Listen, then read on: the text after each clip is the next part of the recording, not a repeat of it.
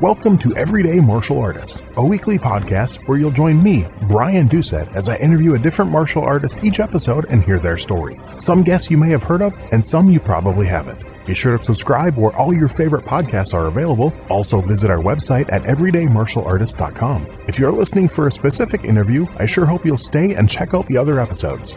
A very special thank you to Topher Williams for our custom theme music. And now, the newest episode of Everyday Martial Artist.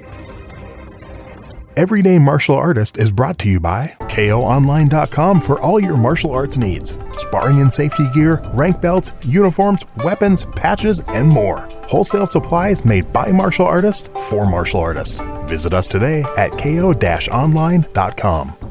Hello and welcome to Everyday Martial Artist. I'm your host, Brian Doucette, and as we do every week, we're joined by a brand new guest talking about their life and their journey throughout the world of martial arts and other things they're involved in. My guest today, a global youth development specialist, has embraced challenges and overcome social and economic obstacles to become an expert in the youth development field and the dedicated role model that he is today. Domestic violence, homelessness, gang violence, and bullying shaped his future in an amazing and most unexpected way.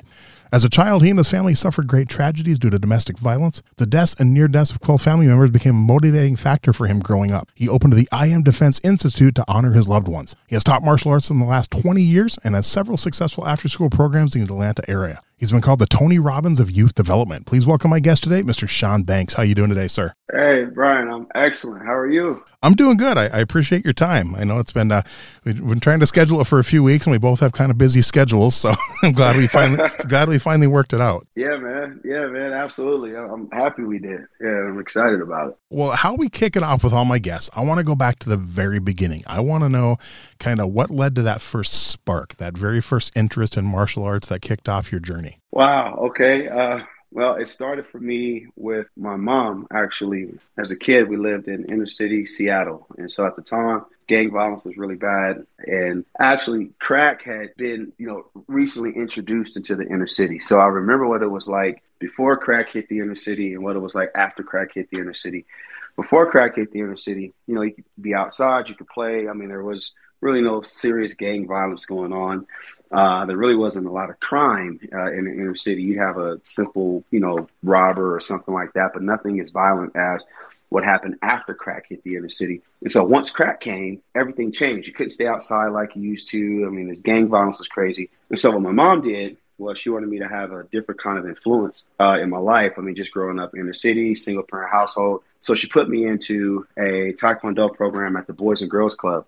Nice. Right down the street from our house. And that's how it started. I was about 6 years old. And she said, you know what? You're going to the Boys and Girls Club. You're going to be around some good, positive people. And that's how it started. And then from there, at first I thought I was going to be like, how you see in the karate movies, right? You're instantly like flipping and jumping and flying through the air. Yep. And none of that happened. So I didn't like it. But she made me stick with it because of the discipline and, and everything that comes with it. So from there, it lit a spark. And so then I went from Taekwondo, and then there was a Hungar Kung Fu program that was in Chinatown and downtown Seattle. And there was a martial arts supply store at the bottom of that. And so every time I'd get to go, and my mother used to love to go to this Chinese restaurant called Thai Tung, which is right across the street.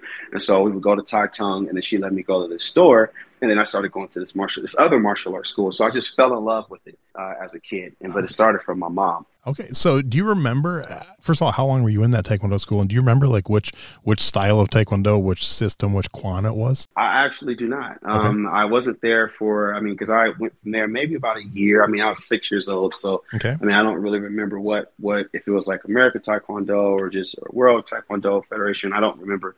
But I remember being there, and I remember my instructor, and I remember the one thing I remember about him, two things. I remember watching him demo fighting against multiple attackers, right, as a kid, right? Mm. And I remember seeing that, and I remember the smile that he had. And he had just the warmest, coolest smile. So it's interesting to see a guy that could like beat up all these people at one time, but was just had the warmest, most gentle heart. And so that actually is what kind of created the foundation for me as I started teaching as I got older, was just remembering that gentleman and his smile.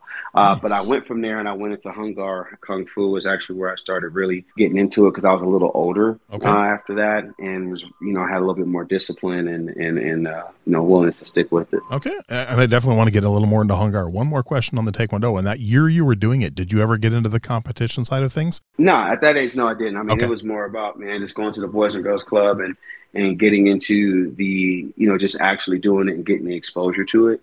I'm not even sure if they had a competition level at the Boys and Girls Club. I mean, it's possible that they did, but I mean, I wouldn't have. At that age, I wouldn't have gotten into that, especially the situation. Yeah. That wasn't what I was there for. Okay, cool. So then Hungar, it was right near this martial arts school and this martial arts store and everything that you were going to. What was it that what was it about Hungar that drew you in? I mean, I know a little bit about the style. I've interviewed a few people who have done it, but I don't know a lot. So what was it about it that really kind of connected with you? What connected with me as far as Hungar Kung Fu really was just the fact that it was just a different style. As a kid, I mean, I was just into anything that had to do with martial arts and kicking and punching and anything. So it was just the fact that it was different for me is what got me into it. I wanted to try and look at all kind of different martial arts, and that just kind of lit my fire. And so it was right above the martial arts store that I would go to all the time as a kid. So I said, oh, okay, Mama, I want to try this and I want to try something different. And so she let me do it. And so I tried Hungar Kung Fu for a while. And I mean, when I say for a while, I mean, as a kid, I mean, maybe a year or two. I mean, it was just, and then from there, I mean, I went on to something else. And so I just had an opportunity to have a lot of exposure, to different arts. So what are some of the things you remember about them? I'm just curious about that. 'Cause I grew up in a town. We never had a martial arts store. If I wanted anything martial, I mean, we had a sporting goods store that, maybe had like some throwing stars or something like that. When I was a kid, that they probably sold us when they shouldn't have had it as 10 years old, selling a throwing star. Right. But I'm just, what are some of the things they had in there and some of the things that you'd buy at that age? Oh man, they had like the blow darts, right? Like the blow darts, ninja stars. Nunchucks. I mean, you'd have like just like the ball and chains. You'd have the grappling hooks. You'd have like the bear claws, like the climbing claws. I mean, everything was in this store. I mean, it was a big time when like Sho Kosugi was big with like Revenge of the Ninja and Return of the Ninja, all those movies. And so they'd have all his posters in there. And then, of course, just being down in Chinatown, you'd have a lot of Bruce Lee stuff. And then Bruce Lee was buried in Seattle. So there's just a big connection there. So there's all kind of Bruce Lee stuff there. And I mean, all kind of staffs and Bokens and just all kind of stuff was in this store. And as a kid, it was just like, that was my toy store, right? Going to somewhere like that was just like, it was like, wow. And my mom, so the trade-off was, as long as I did well in school, I get good grades in school, she would let me get this stuff. So by this time, we had moved out of the inner city. My mother started a cleaning service, and she was able to get us out of the inner city and get us to a more stable community, a more bigger area where we, had just, backyard and all this stuff. And so that was the thing that was keeping me out of trouble was, practicing my techniques and, being a, imaginary karate master in the backyard and all that stuff. Yep. And so she would let me get all this stuff, right? And she would let me practice and learn how to use it because as long as it was keeping me out of trouble and I was, focused on that, she was fine with it. So I got to get a lot of stuff, like stuff that probably, a 9-10-year-old kid nowadays, shouldn't have. Yeah. Man, I'm jealous. So do you still have any of that original stuff you bought, like in a box somewhere? I do. Nice. Yeah, I do. Yeah, I do. I still have it, man. And That's awesome. I have, my boys. So now I have 2 boys and, and they're in, traditional Taekwondo right now. So they can get a good solid foundation. And so, we work out and stuff. And I still have all this stuff, which is really cool because it's all still there. It's good quality stuff. And, they get to see it in the practice with them. And one of my sons the other day wanted to give some of his friends like some ninja stars. And I said, hey, look, now I got to talk to the parents. We can't just give these kids this stuff, right? We don't want to go to school with like 5 ninja stars. Right? We don't need that. So let's talk to their parents. And so their parents were cool with it because they work out together. But yeah, man, it's great. I still got all that stuff. Yeah. That is so awesome. I'm so jealous. I would have killed for a store. Like I said, we had a sporting goods store that had like 2 different kinds of nunchucks, and I think that's all they had. They didn't, not even nunchucks. They had throwing stars, and I think they had one thing of foam nunchucks, and that's it. So otherwise, it was just sporting goods. Anything else, we had to like order and hope we'd get it. So. Hey, Brian, I've knocked myself in the head many times with my nunchucks, man. Hey, working them, using them, trying to. flip them back up under your arm and Yep. coming forward, man. Oh God, yeah, it hurts too. That is so awesome. I love it. So then what was next? You did Taekwondo, you did Hung Gar. What was next in your martial arts journey? So after that, we moved to Atlanta, and I got into Hapkido, and that was really the art that I really kind of fell in love with for a while, because I really got into that. I really got into the techniques. It takes time to learn the movements, and Hapkido has a lot to do with pressure points, which people don't understand. Is that it's not just you have Aikido, which I've done some seminars with and stuff, which is really cool. But with Hapkido, I mean, it's really, you're dealing with pressure points and as well as the locks. And then there's a variation of Hapkido called Hankido, Hankido, which has to do more with circular movement. And it was originated from, what seemed to be more of a dancing style, because at that time in Korea, they weren't allowed to really practice the art. And so they had to, kind of disguise it in like a dancing style. So there's a lot of circular movement with it. And so I really fell in love with that and really learning that. And so I did that for over a decade. And Oh, wow. and just, I stuck with that. And so I've always just kind of been like just like a student of the art. It's been my thing. It's just to kind of study the different arts, because I get into the culture of the people, and just the culture of the art itself. And so, I really fell in love with Hapkido. So that's where I went after that. So do you consider that probably your core system, since you did it for that long? Yes. Okay. Yes, I would consider that more of my core system, because with the style I learned, which came from studying with Master Moreland, Master SR Moreland, and Grandmaster Min Suk Song, taking their two variations of arts. They're both Hapkido instructors.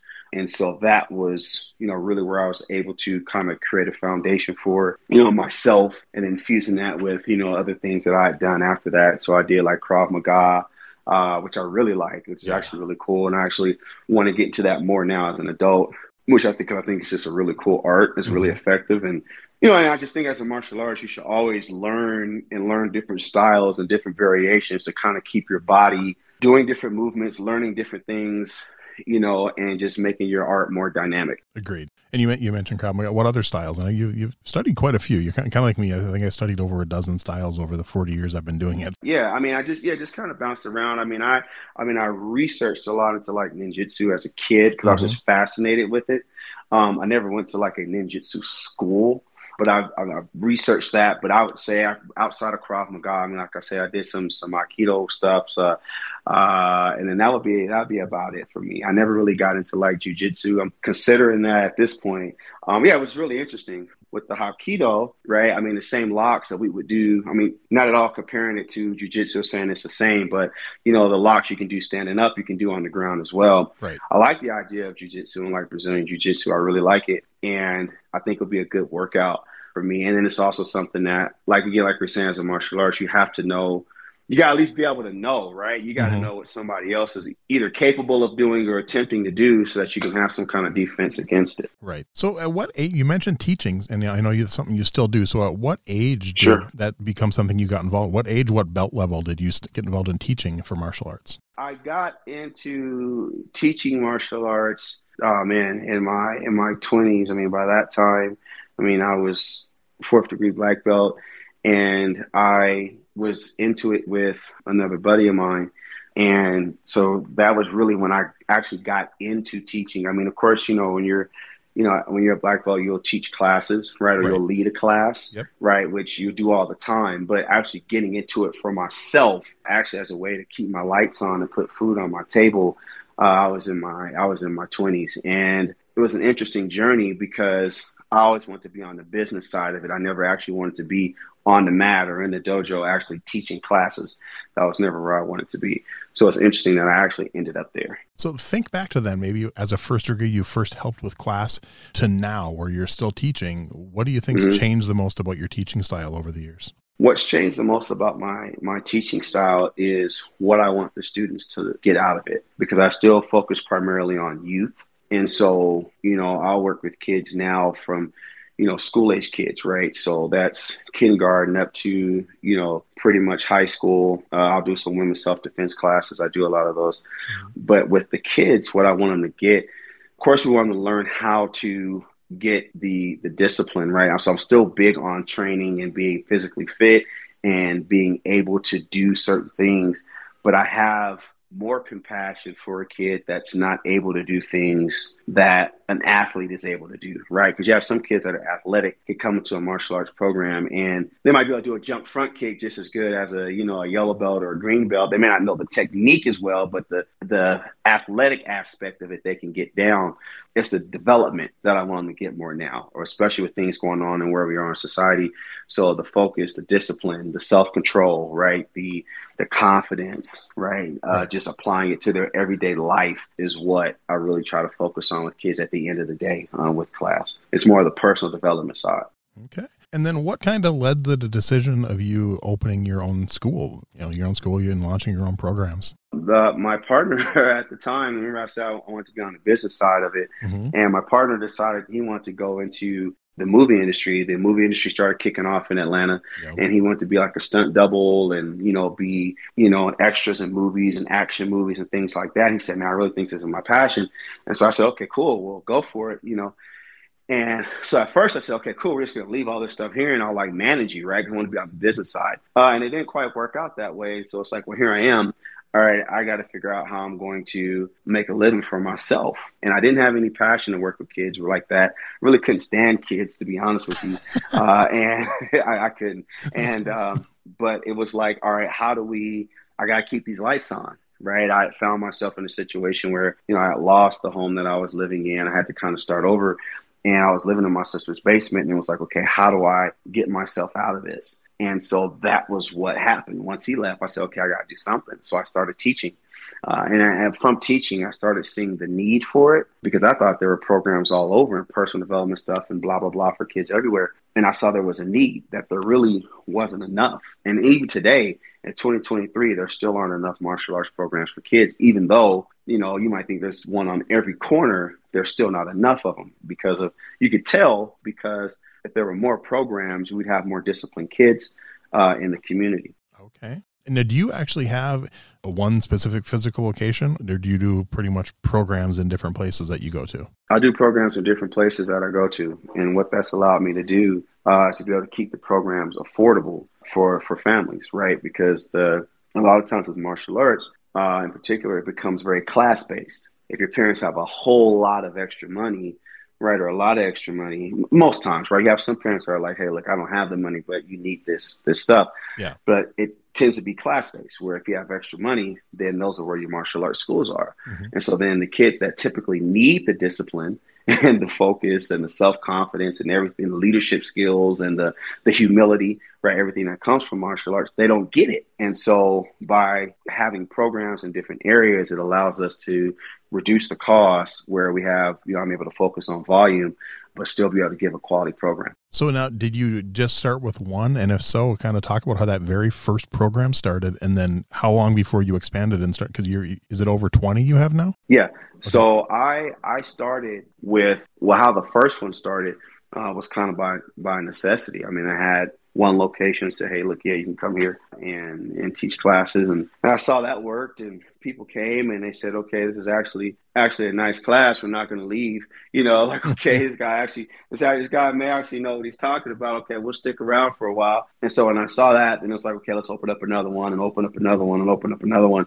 And so I just started opening up more. And then, and that's where we got into the summer camps and things like that, opening up programs, for kids and expanding the personal development brand for kids. Wow. That is so cool. I love that. I mean, that's just anyone who teaches with kids, because it's someone who's been in martial arts as long as I have. I know it, even though many instructors try, not all of them are good teaching kids. I think it takes a special person. And I've been lucky. The traditional Taekwondo instructor I've been with now since 1994 is amazing with kids. And, wow. If I would have stayed with the first Taekwondo instructor I was with, I would have never, ever put my kids into it. Because I tell everyone, I jokingly, but it's true. I tell everyone he's my John Kreese.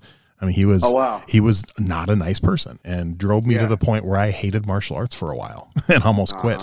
And luckily I met a new instructor. So yeah, I know that it definitely takes a special person to teach kids. So that's congrats on that. That's really awesome. Thank you, man. Thank you so much. So talk a little bit about, I've never actually asked a Hapkido practitioner about this. So talk a little bit about your black belt test. What kind of happens during a Hapkido black belt test? They're all very different, right? And it's different based on the instructors. So for example, with one, like for example, with Grandmaster Merlin, I mean, you would do, of course, you're doing various locks, various takedowns, lots of conditioning. You're doing, but then also with him, for example, you're doing kicks and punches, and you're also doing forms that he created on his own, which were called Buddhist monk forms. That's what his variation of forms, because Grandmaster Merlin is a ninth degree black belt in Taekwondo and also a ninth degree black belt in Hapkido. Okay. So what he did, that's actually where the Hapkido influence came from. And so what he did is he fused all that together in his classes and also in his tests. So in a person's mind, it's like, okay, how do you test doing these locks and these takedowns without hurting each other? But I mean, from being in class and practicing all the time, you learn how to fall and you learn the correct ways to fall so that you're falling and you're not hurting yourself, which makes the art so effective. Is that the people that you would have to use it against don't know those falls and those takedowns. Right. But in those tests, I mean, a few hours, right? And you're working on your locks, different locks. You might locks from a punch, from a wrist grab, 2-arm wrist grab, choke holds, whatever. And you would work those techniques. And then we may go into, we would do sparring and stuff, or, kicks and punches and things. And I mean, that was what our tests were like. And sometimes those tests would be over a series of days. Oh, okay. So you might have, a test one day, and then you would come back and do something else the next day, and then something else the next day. And they were very challenging because that was just the way that he was, where it was a very challenging test. With Grandmaster Shaun, for example, his test would be same kind of variation of things where you would work on your locks and work on those takedowns, but you wouldn't do as many kicks and punches. That really wasn't involved. It was more about, because of Grandmaster Shaun, was more about the pressure points, right? Are you able to actually do this lock? It's one thing to do a lock and take a person down, but are you actually hitting those pressure points to get the actual effect that's supposed to come from the lock? Because, someone, a guy 300 pounds, or a guy, jacked up and muscle, you have to actually have the right angle to actually, for that lock or technique to work. So he was really big on the technique and the movement, because Grandmaster Shaun he was a trainer for the protection unit for the ROK Army for the president of South Korea. So he was real big on making sure that those techniques were right. So they were both equally grueling tests in different ways. Yeah. Wow. In your system and the style you trained in, if let's say you didn't pass the first time, how long do you have to wait before you can retest? And I've talked to so many people, so many styles, and it's been anywhere from 1 month to a year where you had to wait to retest your black belt test if you didn't pass the first time. Yeah. I mean, you would definitely have, so you mean in my system? Yeah. Well, the way I do it with my system, since I particularly work with youth, is I do it differently. Yeah. So with youth, the thing is that you don't test until you're ready. Right. Right. So because with kids, the job is to build their confidence and not take it away. So, I've had kids that will come to a test and they don't put forth the effort. Mm-hmm. Right. And when they don't put forth the effort, then normally they don't know the technique. Then, yeah, for that particular kid, they may wait a month. They may wait a month and a half until they're at the point where they're showing that they know the technique and that they're actually putting forth the effort before they retest. But the way that I do it with kids is that by the time they get to their belt test, they're ready for it. Right. And I do it that way because I want them to have the confidence. And I want them to, because a belt just jacks up a kid's confidence so much. Yes. That when they don't get it, it usually has to be a real reason that kid didn't pass that test, which is normally that they show up and they don't put forth any effort. They don't try, or they don't show that they're proficient at that level, or at least somewhat proficient. Because again, we're dealing with kids, we're dealing with development, we're dealing with different athletic abilities. So what I've learned to do with my kids is I'm really looking for different things in different children, which puts a challenge on the instructor because you have to know your students. So you can't have like a belt factory, right, where you're just throwing out belts with these kids just because you're making money. You actually have to know, okay, well, what is, John's strength and his weaknesses? Okay, John's kick may not he may not have improved his kick that much, but his key ops are better, right? Or his comp, he's walking in, his head is up, he's showing more focus, he's getting better grades at school, right? Like how is the art actually transcending in other areas for this kid as opposed to the jock that comes in that plays football, basketball, baseball, right, and has all the athletic ability, right? But they may need focus. And so that's kind of how I've done it, so that we're building their confidence. So that means that I don't test kids as much. Okay. Right. So some schools will test, every 90 days. Some will do it every 60 days. For me, they might get 2 tests a year. Right. Okay. But, they're ready to go. They're proficient at their art. And then, of course, because they're not testing as much, they're going full rank, full belt changes, as opposed to, kind of half belting them sometimes. And, of course, that's depending on the kid as well. Yeah. Okay. So do you know how many students you've brought to black belt? Do you keep track of that? Yeah. So I've brought at this point, I mean, it's, not a ton, like about 25 kids. Hey, that's not bad. Yeah. Yeah. I mean, I was reading, there was a grandmaster I was reading about one time, created his own style and taught for like 40, 50 years, and it brought less than 100 people to black belt. Yeah. So I mean, if you got your black belt from them, you earned it, and you deserved it. So that was, a cool way to think about it. Yeah. You really earned it. Yeah. So have any of, like you said, you've been doing this over 20 years now teaching. Mm-hmm. Now, have any of them stuck with it as adults? Do you keep track with the ones as they, get older and stuff? Have quite a few stuck with martial arts? Yeah, I have a few that have just, I've gone to college and, coming back from college, and they're, somewhere teaching martial arts in a different city or somewhere. And so I do have kids that have stuck with it. That's awesome. Which means a lot. Yeah, it's really cool. Because, especially for kids, most kids don't get past their yellow belt, right? They go yellow, they might go green. And after that, they're like, forget it. A lot of them are like, okay, I'm not a Power Ranger, in 2 months, this is for the birds. But what I've learned with kids is that martial arts is like a seed. So you plant it when they're young, then they may go 5 years without ever doing it. They might do it again once they get to high school, or once they get to college or become an adult. Yep. And then it kind of sprouts again. Like, oh man, I remember doing this, and I should really do this, get some self-defense, get some fitness. And so that's kind of how martial arts is. It's a lifelong journey. And so, yes, I've seen kids, become adults and, go back to doing martial arts, or come back, and I see them now, and they may not be doing martial arts, but they're doing something else. And they'll come back and say, hey, man, I really appreciate it, blah, blah, blah, blah, blah. Especially a lot of kids I have with the summer camps and stuff, because the camp started as a martial arts camp. Okay. And then, blossomed into something else. And so, it's always cool to see kids that are coming back from college, and doing all kind of things, or teaching, it's really cool. Is that Camp Warrior King? It is. Okay. Talk a little bit about that, kind of how that started and what that's about. Yeah, man. So Camp Warrior King is a personal development camp that's all about exposing kids to activities they normally wouldn't experience during the school year. And so, we're taking them fishing, we're taking them hiking, we teach them how to hunt, we take them spelunking, they're going on all kind of field trips, they're horseback riding, boxing, of course we have martial arts, baking, cooking, anything that they want, just giving them some exposure. Because what we've learned is that, if kids have exposure to things, then they have an alternative to, getting in trouble. Right. And so that's where Camp Warrior King came from. And really the need, what happened is that during the summertime, the numbers would drop in the program. Mm-hmm. And so, right, because kids are on vacation, people are gone.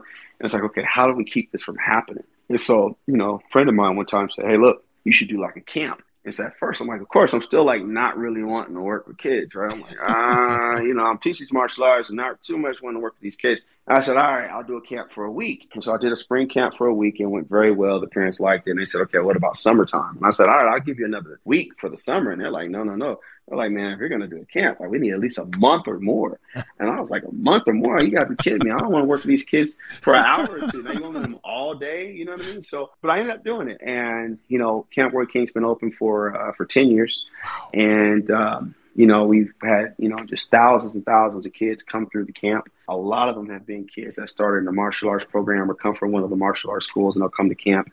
And so it's an opportunity for them to have a great time and to get those other personal development skills. Because what I started seeing, Brian, in the classes was that these kids need more than what they're just getting from the kicks and punches, right? Or what they're getting from being in class once or twice a week. They need more personal development, right? They need to understand that they need to wear deodorant and brush their teeth regularly or be respectful at home, right? And we can't teach that in a class and also teach, a form, a kick, a punch, a block, whatever.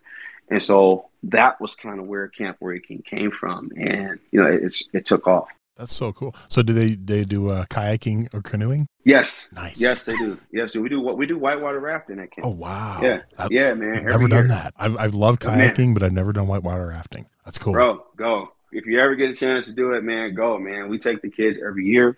We go whitewater rafting. They have an absolute blast. It's just a great experience for them. At first we had to get the parents on board, but, the people we have been really safe. And, the kids, of course, have on life jackets and helmets and all that. But we have a blast, man. Yeah. That is so fun. I love it. If I had something like that when I was a kid, I would have been all over that. Yeah, man. We had one teacher in high school, not quite like that, but it was my senior year. And we had a class that we could take called Community Environment Involvement. And what it was, I think it was only seniors. And it was the last 3 hours of our school day. It was one class. And it was just three teachers. It was basically the three coolest teachers in high school. And we went around like the city and we did like water testing and stuff. And we did all these different things. But on like the final thing, we did this like 2-day thing where they invited the elementary school kids. The teacher had this cabin by the river, by the Mississippi River. And we went out there, we taught them like, camping stuff and like how to start fires with 2 sticks and kayaking in the river and everything. And it was so much fun. And I talked to someone in my hometown, like, they quit that program a few years after you guys graduated. That was so sad. It was such a cool thing. But that's anything you can do with that with kids and have fun like that. Just what a achievement. And they always remember it. That's the kind of stuff they remember. That's the stuff you remember from when you're a kid, like doing that kind of stuff, right? And that is what we want them to continue to do, right? So that when they get to college or, military or career or trade school or whatever, that they're like, man, I remember hiking. I remember kayaking. I remember fishing. I remember whitewater rafting. Man, I love that. I want to do it again, right? And then they have those extra skills or hobbies or interests, I was over 30 years ago for me, and I remember it like it was yesterday. So you see what I mean? Yep. That's so cool. Now, you mentioned you had 2 sons that were also involved in martial arts. So what ages and how long have they been doing that? Oh, man. So, of course, with, their dad being into it, they started once they started being able to walk. So, my kids are young, though. I have my oldest is 9, my youngest is 6. Okay. And so, when they were old enough, I put them both in dough box, partially because it was just cool to see. I just want to see what my kid looked like in the uniform, right? Because it's like, it's your kids, you're kind of living through them, right? Or seeing yourself twice. And so, right now, actually, what's interesting is that my youngest son is a red belt and my oldest son is a high blue, so a blue-red stripe. And it's interesting because my youngest son got interested in it and started before my oldest. So, which is really kind of interesting, even though I started training my oldest son, of course, when, first. And then what I did is I said, okay, I want them to learn, just get foundation, right? Traditional Taekwondo, get a foundation. And then, I'll allow them to start moving over to different things. But they like it. And one of the things I've done with them is kind of keep them where I don't want them to burn out. I think that's the thing that happens to kids a lot. Yes. Is, they go 2-3 times a week and it's cool maybe the first 6 months, maybe the first year because they're really getting into it. But once they start finding other interests, if you're not careful, martial arts takes up all your time. So as a kid, if you want to play basketball, well, basketball's twice a week. Martial arts is a twice a week commitment or more. How do you get them to stay with it over time and still do the other thing? And so what I've learned is that, okay, if you reduce the amount of time they're there, it's okay if sometimes they're only going once a week because they're going to do it over the course of however many years, right? In martial arts, you never really stop. Yeah. I've done it with my kids, and so I kind of like it because I'm kind of hesitant on, you're 6 years old and you're, second degree black belt or something like that. It's like you have the belt, but you don't really have the knowledge. Right. And so you just have to be careful with that, with kids and stuff. But so. Yeah. That's just my own take on it. I agree with that because like the system of Taekwondo I do, we have junior black belts. They can't get their adult black belt till a certain age. Before that, they're considered a junior black belt. And where we have other schools that I've been to that where a 9-year-old gets a black belt and they're considered the same rank as an adult who's a black belt. And I don't see that. I don't get it. Yeah, I don't see it. It's like you're 9 years old and you're like I said, a second or third degree black belt, and it's like I don't have. A normal kid that's 9 years old, like you are, and may not have any knowledge of martial arts, if he's just a tougher kid, right, is going to hand it to that other kid that has this black belt on and this, right, because it kind of gives a sense of confidence that it's, the confidence is great. Yes. And the ability, right? You might have been able to show that you're proficient in a particular kick or a particular punch, but unless you're at tournaments or you're sparring or you're doing something regularly, yeah, I don't know. You know what I mean? It's like, let them get a little older, let them hold on to that a little bit so that they have a reason to stick with it. Yeah. One thing my instructor told me, so my instructor right now is the 8th degree. His instructor is the 10th degree. And one thing he told me like 20 years ago that has always stuck with me, we had this conversation about kids and junior black belts. And he said, according to his instructor, what he was told when he was younger, that no matter what in traditional Korean culture, children never outrank adults. So if you have a kid who's a black belt and an adult who's an orange belt, that adult is considered a higher rank because he's adult, and it's a respect thing. And that's one thing about, anytime people brought that up, I kind of explain that. And yeah. Absolutely. Cool. Well, absolutely. And that's important because it's because of respect, right? I'm not gonna, there's no way that I will walk in and I'm an orange belt as an adult and I got to bow to this snot-nosed 8-year-old kid because he has a black, you got to be kidding me, right? No, he's still an adult, right? So that's 1,000% correct. Yep. So talk a little bit about the You Can Have It All magazine. I was reading about that before we were chatting, and that sounds pretty interesting. Yeah, man. You Can Have It All magazine is all about motivating kids to go after their dreams in spite of the circumstances. And the thought behind the magazine, we have, first of all, it's, you have a couple magazines out there that are built for kids. You have Time for Kids, right, which is pretty much about current events. Yep. You have National Geographic, it's animals, and you have Sports Illustrated. There's really wasn't anything out there that kind of was more of a holistic approach that it talks about, self-care, there's comics, fashion, there's kid appropriate entertainment, there's sports and wildlife and all these different things, like food, all these things kids are interested in. And we put it in a magazine so that kids could be able to enjoy it and be motivated by seeing other kids doing really cool things around the world. So the magazine is in 9 different countries. And so it's Australia, Malaysia, Taiwan, Uganda, South Africa, the UK, Dominican Republic, Trinidad, Canada, and the United States. Wow. And of course, it's, sprinkled around the US. And it's all about motivating these kids. And so the premise behind it, what really came is that where it started was that, we have Camp Warrior King and we've done this martial arts stuff. It's like, how do we get this to more kids around the world? These personal development things that we're doing, how do we get more kids to see it, to be motivated by it? And so the magazine was the way that we did that. That's been our avenue to get more motivation out to youth. And so that's where You Can Have It All magazine came from. So the app will actually launch next week. I'm really excited about that. I put a lot of work into that.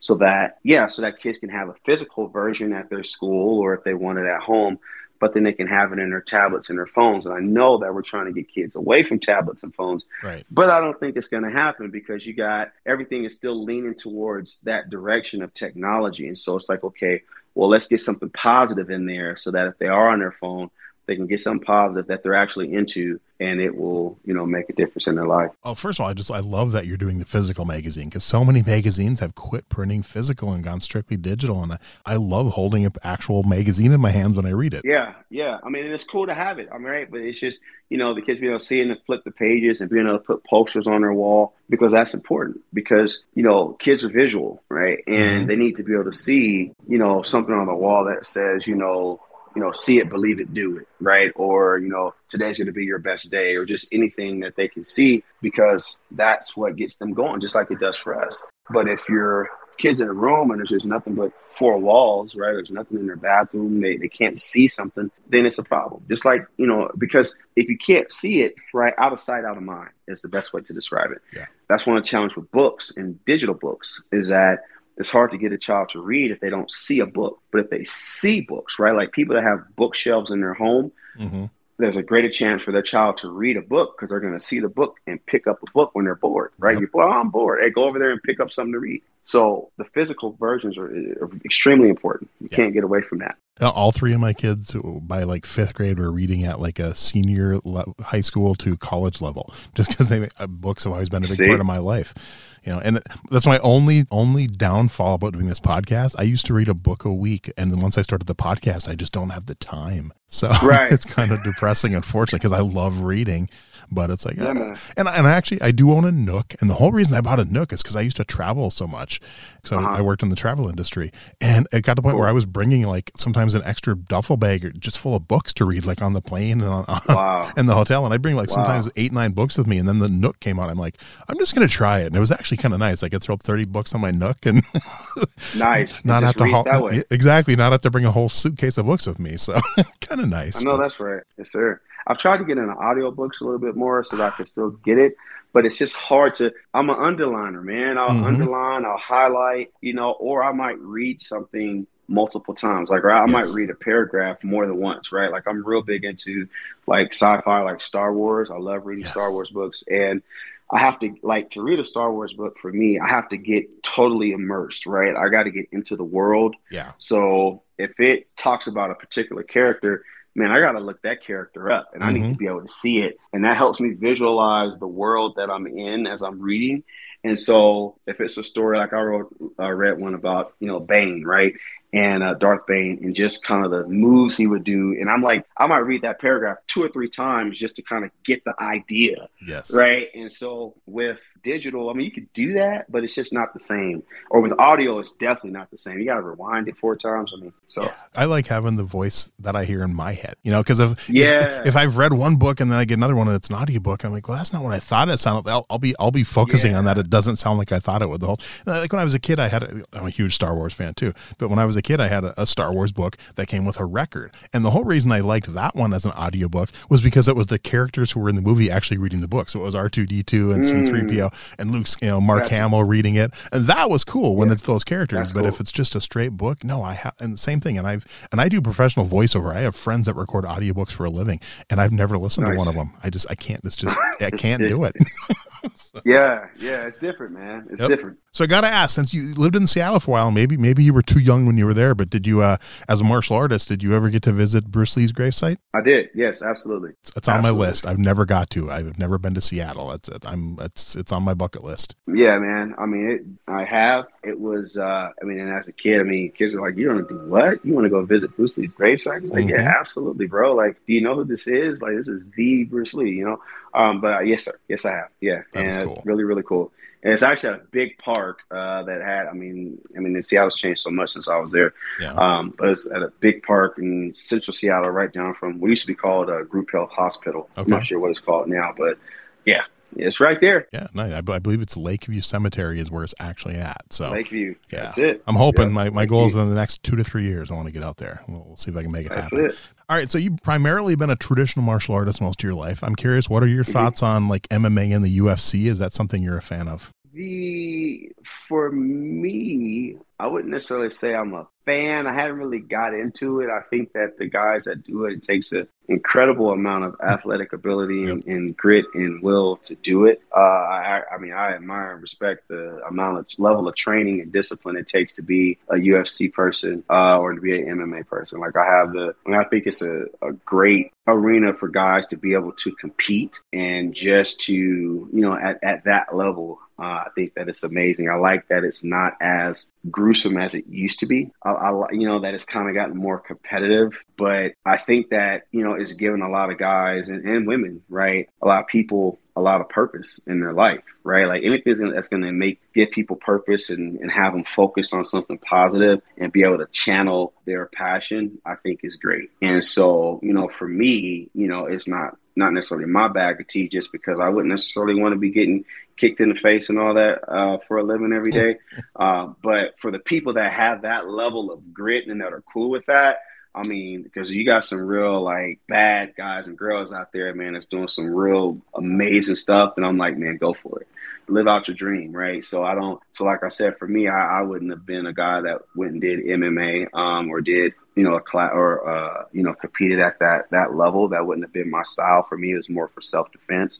But, my hat's off to anybody that sees that and says, hey, I want to be a champion. I'm like, go for it. Nice. So in all your years of martial arts, is there one philosophy you've learned that rises to the top? You keep coming back to it. It's super important to you. Yeah. And ironically, it comes from Bruce Lee, which is just be water, right? Nice. Just be like water. Yep. Because it transcends to life. And I think that it transcends with martial arts, right? It's just like right now, like we were talking about earlier about different martial arts and stuff that I'm interested in now in learning, that's being like water, like jujitsu is a big thing, and like mixed martial arts is a big thing right now. And so it's like, hey, man, hey, if that's what's going on in 2023, get into it. You can only benefit from it. You know, the stretching, the learning the different techniques, the challenging your mind, and then that transcends to life, right? It's just being like water, man, just being able to pretty much adapt and go with things. But then at the same time, water is very, very, very forceful and necessary. And so, you know, that philosophy as it pertains to martial arts has been something that has really, really, really stuck with me in my life. I like it. All right. I have some fun questions to wrap it up. Now, this one doesn't have to be exactly 4. I've had people give as few as 2 and as many as 8. So it's kind of up to you, but 3, 4, 5 names that you would put on your personal Mount Rushmore of martial arts. Oh, wow. Oh, wow. I used to only ask for one name, and I switched it to Mount Rushmore because people kept giving way more than one. So yeah, that's hard because there's so many. Oh, man. Famous people. Okay, we're talking about famous people. Well, I've had people list only their own instructors. I've had people list only people they've trained with, only people they know. I've had people only list celebrities. It's completely up to you. I mean, obviously, like Bruce Lee and Chuck Norris are the 2 most picked ones, probably most picked hands ones, down. And there's other ones people pick people I've never heard of, and you know, so it's completely your call. Sure. Hey, I'll give you, for me, just like the people that I think shaped my love for it. If I did it that way, right? Just people that shaped my love for it, especially as a kid. I would say just my love for martial arts as a kid. I would have to say, of course, Bruce Lee as a kid, but I'd have, you know, like Jim Kelly. Nice. I'd have to say Sho Kosugi, and who actually was never studied ninjutsu, which is interesting. Yeah, I know. Which was a whole revelation for me when I realized that. I was like, what? Me too.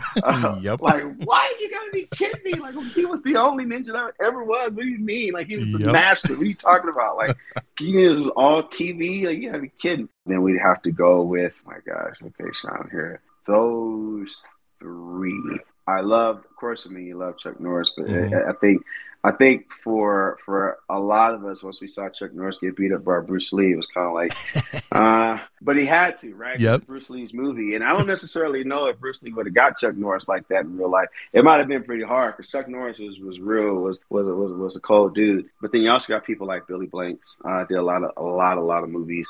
Michael J. White is another one, just for guys that just kind of like real martial artists that really like did these really cool things for me as a kid.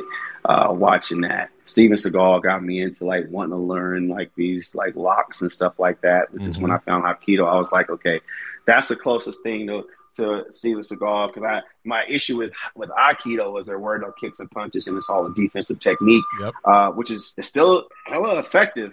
You know what I mean? But I just wanted to be able to kick somebody and then break their arm. You know what I mean? It was kind of overkill with where I was as a kid. You know, like, you know, so yeah, those would be mine. I mean, Bruce Lee, Jim Kelly, Michael J. White, Billy Blanks, Chuck Norris, Sho Kosugi. If I had to pick one that influenced me the most as a kid, and then, oh God, I know you didn't ask for that, but it would be right up there with probably like Sho Kosugi would probably be the one. Because as a kid, I wanted to be a ninja. You know what I mean? Like, that was just every Halloween, that's what I was. I was always outside, like crawling through some mud or doing something like that. Yeah. That's awesome. It's something I just thought of. As a Bruce Lee fan and a Jim Kelly fan, did any of your local theaters show Enter the Dragon this summer for the 50th anniversary? You know, if they did, I didn't know about it because I was working at the summer camp. Man, okay. But I love the movie. Yeah. I mean, I absolutely love the movie. Yeah, man. That was the first time I ever saw it on the big screen. I had never seen it on the big screen before, so that was quite an experience. I know it was, man. Like, I can only imagine what that was like. I mean, the only time I've ever even seen it on a big screen like that was probably in Barry Gordy's The Last Dragon. In that scene when they're in the movie theater. Yep. Yeah. That's awesome. That would be cool. That would be cool to go watch. I want my boys to watch some Bruce Lee stuff. And my son asked to go with me when I said I was going. My 19-year-old said, "Can I go with?" I'm like, "Yes, you can." Like, yes, you can. Like, let's go. Like, absolutely. Yeah, that was get cool. Into it. All right. Yeah, man. Do you have a favorite martial arts book? And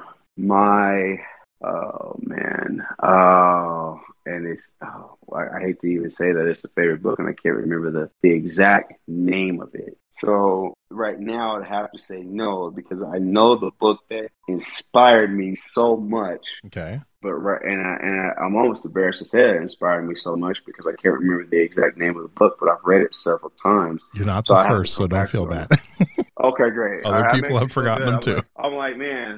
But it was just a book that at the time was so impactful in just learning how to be an instructor, Oh, perfect instructor, perfect class. I got to get it to you. Like, I got to yeah. send it so that maybe in the notes, because it's a great book for anyone that wants to be an instructor. Like I said, I'm embarrassed. I don't know the exact name of it, but I still have the book. I've read it probably a half a dozen times and highlighted it, and because there's a quote in there that really made a difference in my life. And and as far as my teaching, and what he said was that when you know that he said there's a train stop when a dog is barking on the side of the road, and he said no, the train doesn't stop, the train keeps going. And so he said it doesn't pay attention to the barking and the noise, and it was equating it to a person that when you know you're doing the right thing and that you're helping even the weakest of the people in the community, which are the children, you keep going and you do what it is that you know that you need to do. And that was really important because I struggled with the confidence of, can I teach a class? Okay. Right. And I struggled with that for a while, right? Can I do this? Am I doing it right?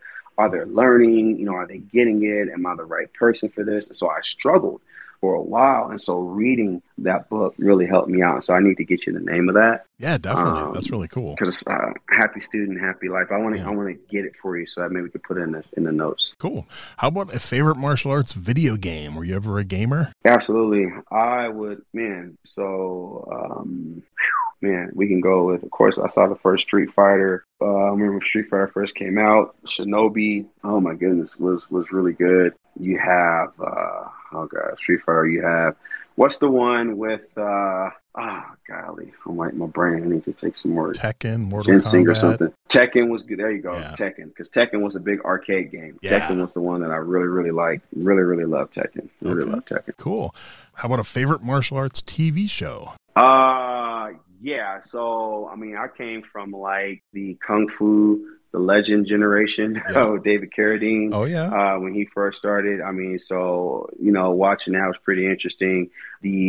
Chuck Norris was the one that was pretty much on TV at that time when I was a kid, like, you know, Texas Ranger and all that. Yep. Then there was one with Ernie Reyes Jr. Sidekicks.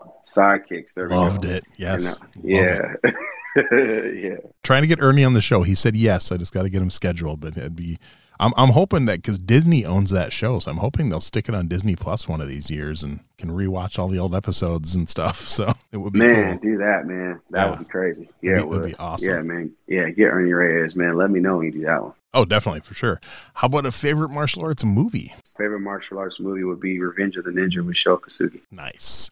I actually had Keith Vitale, who was in that movie. Wow. was on my show. Yeah, he's one of my guests. So yeah, he talked about that, talked about his death scene in that movie and stuff. So yeah, he said his kid made fun of him for his death scene and everything. But yeah, that was a good interview. You'd probably enjoy that one. Man, wow. Yeah, that was good. Yeah, that's cool.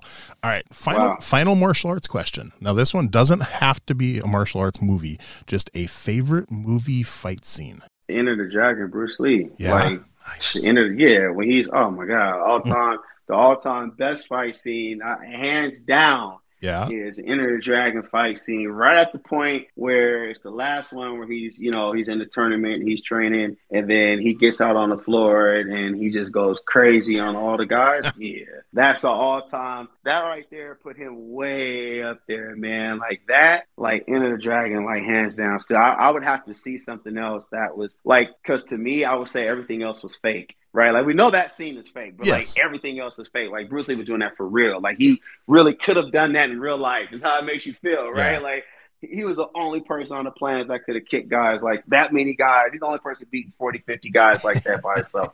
You know what I mean? Like, oh my God, yeah. So that would be my all-time favorite scene, man. That with the nunchucks and it's just bro. That's awesome. I mean, I got Bruce Lee stuff now. Hey, like, I like God. it. Yeah. Well, hey, if you're a soccer, I'm not really a soccer fan, but if you're a soccer fan, the pro team in Seattle this year, their jerseys are like inspired by Bruce Lee this year because of the 50th anniversary. Yeah, one of my other guests told me about it. I gotta look that up. Yeah, who's the soccer team in Seattle? I'll just look it up. Yeah, I'd have to look it up too. I don't remember. Just pro soccer team Seattle, and just Google Bruce pro soccer team Seattle Bruce Lee, and you'll find the jerseys. They're kind of cool. I'm tempted to order one, even though I don't like soccer. Right? Yeah, I don't like soccer at all. But if it's Seattle and it's Bruce Lee, I'm like, I kind of feel obligated. Yeah. You know? There you go. All right. So curious then, kind of final question, 2-part question. Yeah. You've done so much stuff. Any possible interest or anything in the future of you possibly writing a book or hosting your own podcast with everything you've been involved in? I've written a couple books on youth development. You have? Oh, very cool. Yeah, I did not know that. Okay. Not necessarily as it pertains to martial arts, but it's more about development. I talk about martial arts in it, and just how it, helped shape my life and give me structure. As far as a podcast, I have found that I enjoy being on podcasts more than actually running it and doing one, just because I'm, really kind of engulfed with like the magazine. Yeah. And that stuff. That sense. You'll send me the link to your books for sure. I'll make sure, because I have links for, I think, most of your sites here, the I Am Defense site and the camp site and the magazine site, but I want to make sure I get your books out there too, so people can check them out. But so before I let you go, anything else maybe I forgot to ask or forgot to mention that we want to get out there quick? No, man, that's it. Cool. Awesome. We're good, man. I'm excited. I appreciate the opportunity, man. Just for any of the people that are listening, to please check out the kids magazine. That's something that's really big on development with the kids, and we'll make sure that we have parts in there for martial arts as well, because we want to make sure that we're highlighting kids that are in the arts, because it's important. But man, check out the mag, man. From the bottom of my heart, I just want to thank you. This has been so much fun. I love hearing about you and learning about your story and stuff. And like I said, when the episode comes out, I will promote the heck out of it and put links out there and see if we can get more people interested in what you're doing. Absolutely. And I'll definitely promote it as well, man. And Brian, I appreciate it. I appreciate you, and I appreciate you having a podcast that shares, different people's experience about the art, and just being able to bring the community together, because that's extremely important, because we can learn a lot from each other, especially as it pertains to teaching and just the experiences that we've all had. I think that's wonderful. So appreciate it, man. And thank you so much. Thanks for listening to Everyday Martial Artist. We hope you will join us every week for a brand new episode with a different martial artist telling their story. If you enjoy the show, be sure to leave us a review. Also, be sure to check out our website at everydaymartialartist.com. There you can find all of our episodes and contact us to suggest guests and ask questions. Again, thanks for listening to Everyday Martial Artist, and we'll see you next week.